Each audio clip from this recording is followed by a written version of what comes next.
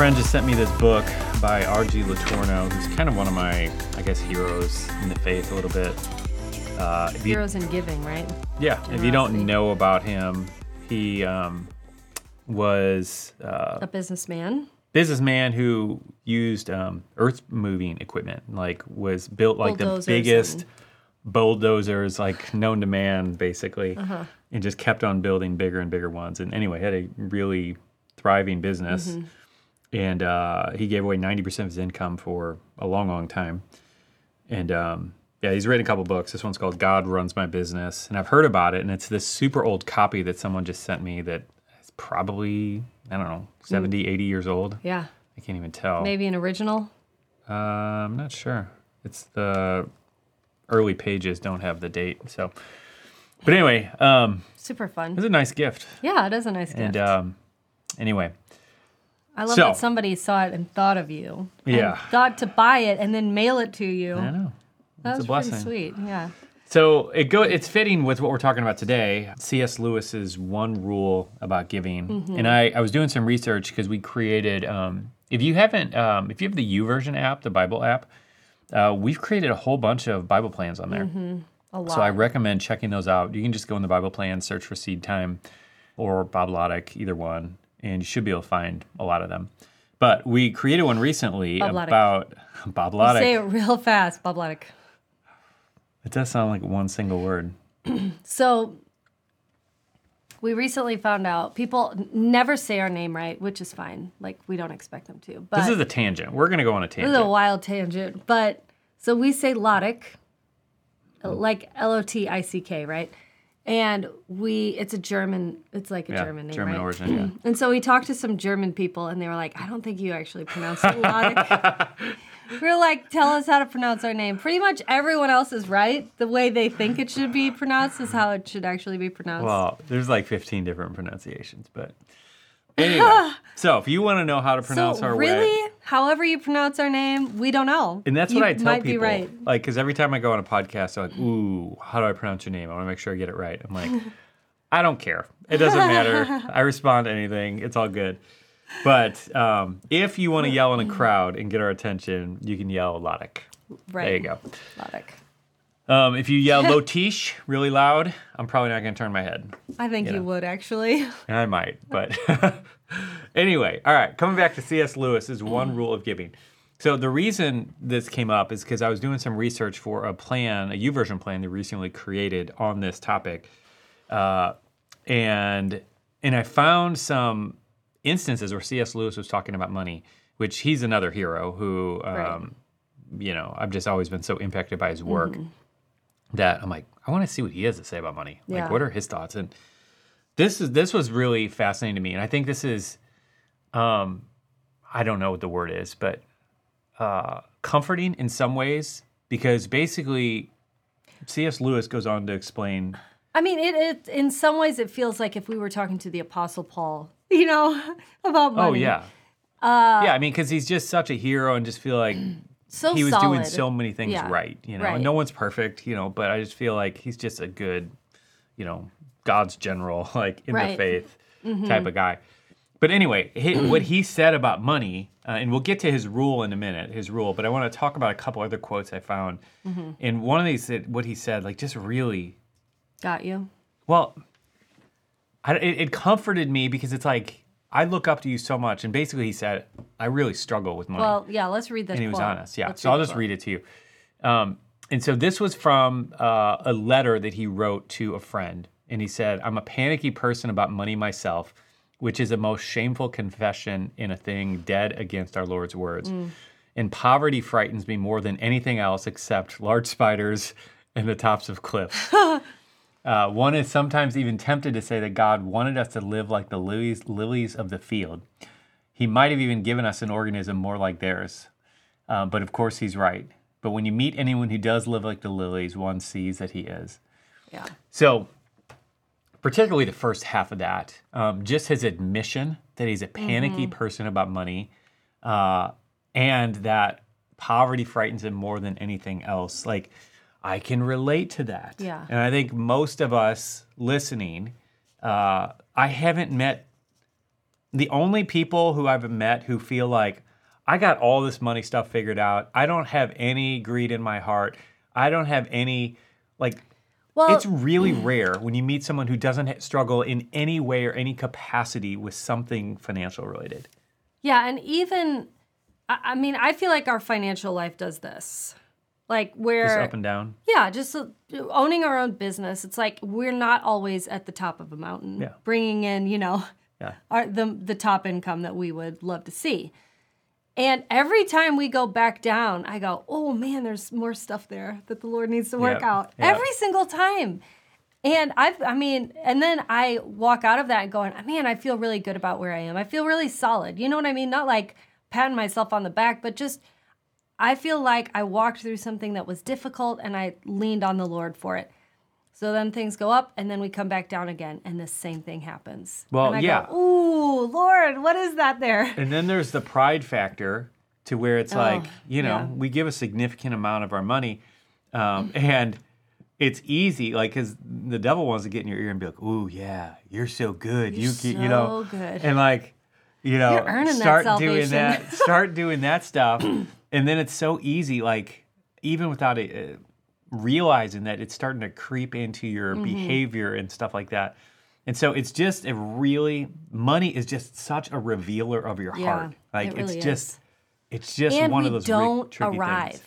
Yeah, and that's my point. Yeah. I guess, or where I was headed and all that, is that there is no arrival point. So even R.G. Letourneau, who we're talking about, I guarantee, if I was to have an honest conversation with him, that It wasn't all and, smooth sailing. Well, I can't guarantee this, but I suspect that he would say, even at giving 90%, that he still had to wrestle with certain things, and he didn't have all of the money stuff figured out. Yeah. And at the same time, like, so many of us, like almost all of us, maybe even all of us, I don't know, are struggling in some capacity with that and having a healthy relationship with money, fully trusting in God, not depending on money, not catering and craving to mammon. And yet, yeah, it's just so easy to lose sight of it, Yeah. And I mean, I really like that God does that to us, that he puts us in the position of needing him, continuing to need him, because that is what we want. That is my true desire, is to not be dependent on finances, but to be dependent on him. It is my true desire for my heart to be pure. And I can try and I can work for that to happen as much as I can, but I can't do it all myself. I just can't. It's not made for me to do it myself. This is essentially the true financial freedom that we're after. Right. Like we talk about, like, the world says financial freedom is having $1 million in the bank or living the 4-hour work week or having a yacht. Like, and that's not what authentic, true financial freedom is for the believer. Like, for us, it's a different thing because we don't serve mammon. We don't depend on money as a security. Yeah. We don't look to that for our status. And so freedom, true financial freedom, is being independent of all of that. And to be in a position where, regardless of whether I have a ton of money or no money in my bank account, that I trust God fully to be my provider. Yeah. And that is freedom. And this is what Paul was talking about in Philippians 4, where he said, I learned the secret of being content in the high times and the low times. That contentment to be able to roll with whatever. And it's like, God, I'm following you. I trust that you got me and you're going to get me where I need to go. Yep. Like, that is freedom. And that's the thing I'm after. And I feel like we've scratched the surface of it and have so much further to go. Right. But that's the thing that I want to spend my life chasing, because as you do that, you're not like, this boat tossed, by the waves in the Right. storm. It's like you are a solid thing, you know what I mean? Like, it's just more substantial and you're not beat around, by all those things and the circumstances. This might be a tangent, but you just mentioned the boat. And I was talking to the kids yesterday about, we were watching Veggie Tales about Noah's Ark or something. VeggieTales. And Good old VeggieTales. and they were like, they're in the VeggieTales, there was like a huge wave coming at them. And I stopped and I thought, I don't know if that happened or not. I was not there for the flood. But I was thinking about how they managed the boat when the water was, covering the entire earth. So that's Yeah. basically like being in the middle of the ocean Yeah. during a storm, right? Yeah. A lot of rain. So thinking about that and how the water moves when there's nothing to obstruct it, and if there's this big wave coming at them, I told the kids, I said, you know what's interesting about this is that God was the one that told them what type of boat to make. Yeah. Because he was the only one that would know what type of boat they needed in order to not sink. Yeah. There's lots of different types of boats. There's a sailboat. There's a speedboat. There's. I don't think it would have been building a speedboat. Then, but yes. I know, but if he gave them specific idea. instructions, yes. But he said, make it this long, make it this wide, make it this high, do this on the inside. He told them exactly what to do.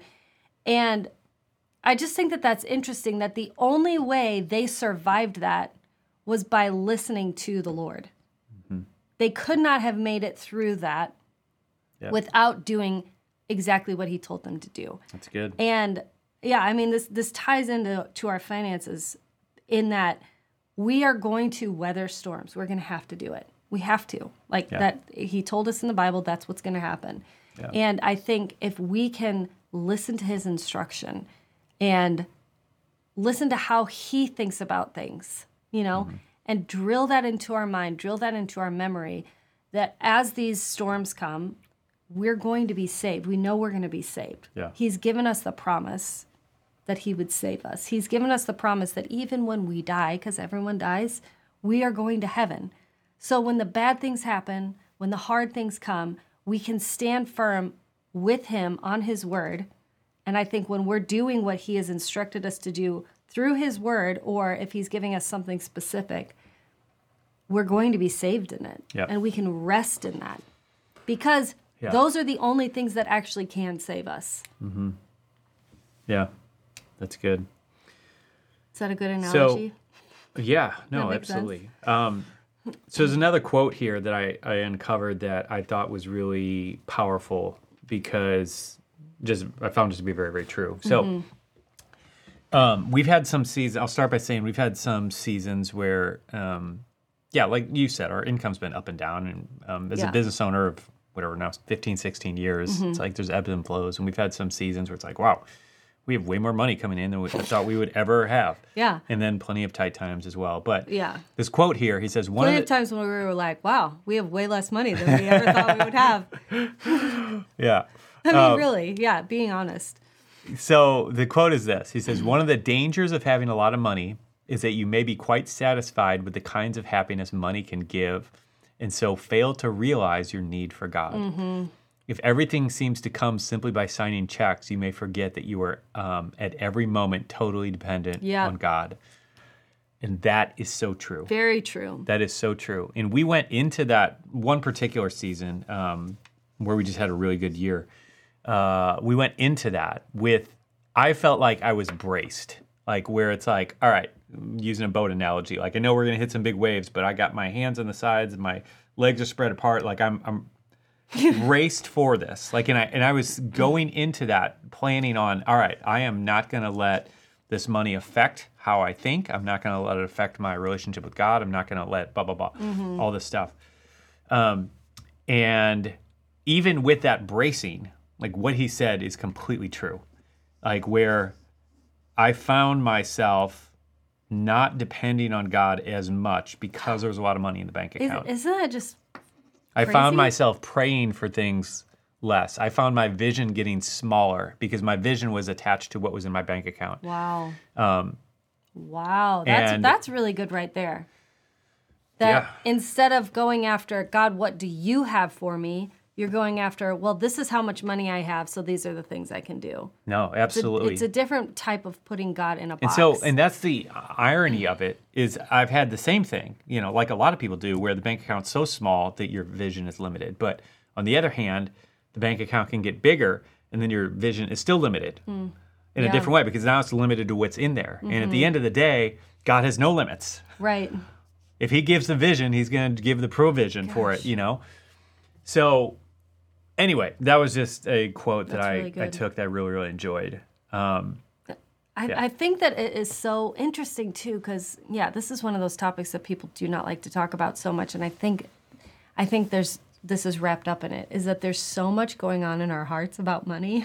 Yeah. And I don't know why, but I feel like if this is one of those things that we can present to the Lord and really just lean on him with, of like, God, what is going on in my heart? Like, he will reveal it to us and we'll see, and we'll get purified, but it has to be a constant submission to him, because if we're not constantly submitting it, then there's probably some things that we're holding on to that we don't even realize. Yeah, because that's the trickiest thing, is that it is so elusive. It just sneaks up on you. And it's not just when you have a lot of money coming in. It can be both sides of the equation. Yeah. Because that's the other thing. I think so many people are afraid of having abundance because they think, they have a few different verses in the Bible and whatever, camel going through the eye of the needle, or some different verses where if you take that one single verse, I think you can miss the holistic picture of it, of the Bible. But the point is, I think there's a lot of people just think, well, if I just don't have much, and if I just stay broke or poor, then I'm not going to be tempted with the deceitfulness of riches or whatever. And that's just 100% not true at all. Like, because I know plenty of broke people who are had more lust for money than some really, really wealthy people I have. Yeah. So it's not about what you have.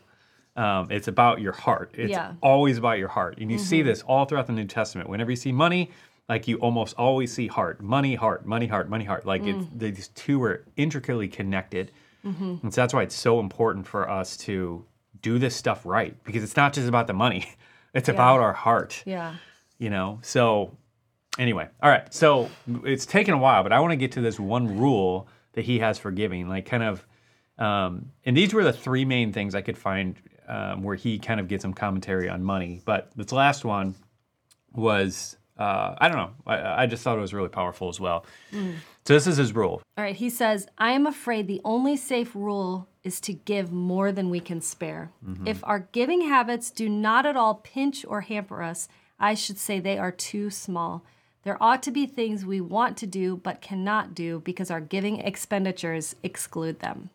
That's good. That is a good one. It's so challenging, yes, and it's so painful because, we want to have the things we want. Well, and I think it's a big enough step for a lot of people to give from their extra and from their abundance. And, I have extra money this month, so I'll give some. Or even, we'll see if there's any extra left over. Yeah, that, because that right there is a significant step for a lot of people, like in their, walk of generosity. Right. But to get to this point where it's like, I'm intentionally stretching myself to where it consistently hurts. That's just, so I add a level of weight to this because this came out of C.S. Lewis's mouth. Right. Because again, I feel like this guy tapped into things and is, one of the wiser Christians that I've ever read. The depth of his wisdom it's really, really deep. Yeah. And he doesn't flippantly write words. Like, everything he writes is well thought through and wrestled with and whatever. And so for him to say that I've determined that this is the one rule, like, that just carries a lot of weight to me. Yeah. Like, on a level where, like, we've been doing this, we've been wrestling with some of this money stuff and talking about this for 15 plus years now at this point. But I can gather the end of my life, we do this another 30, 40 years, talk about this, and then take all of our life experience of talking about this and studying this and everything, and getting to a point where we'd say, you know what? I think there's only one rule when it comes to this, like, to do it right, and this is it. And like, that's what I take that to be. And I don't at all take this to mean that we have to be, painfully giving. I don't think this means... We know that there's scripture that backs up we should be able to give joyfully, and we've had a whole podcast about that as well. But I do think that there's something here to the idea of, I'm going to say no to myself in this other area so that I can say yes to giving. I'm going to shut down my flesh, shut down, the parts of me that just are greedy, Yeah. and purposefully shut them down and purposefully give towards something that God's put on my heart. I mean, I think there's something really holy there And the truth right, is, and I think it keeps us in a submission posture instead of a, oh yeah, I got this all figured out, I can do it all, you know? Absolutely. And I think the truth in all this is that everything that we talk about in part 3 of the book about the joy of giving and the adventure of giving, like all of that still is true. And like all of the blessings of giving are still true, but like this is the first step. You know what's kind of actually exciting about this and kind of the Lord is that, okay, let's just say, for the sake of argument, that you or you listening or us or whoever, we're making billions of dollars a year, okay? We're at the top of the richest people in the world list. Okay. There's still opportunity there that the Lord is giving us because he knows that the eyes of man are never satisfied. Yeah. He knows that we can always be like, yeah, but like Rockefeller said, how much do you need for it to be enough? And he said just a little bit more. It wasn't because he actually needed more to live. Yeah. We know that. But why did he want more? Because the eyes of man are never satisfied. But in God knowing that about us, he is also giving us the solution to this, which is give and make it so that you can't always have everything. He's telling us how to combat that.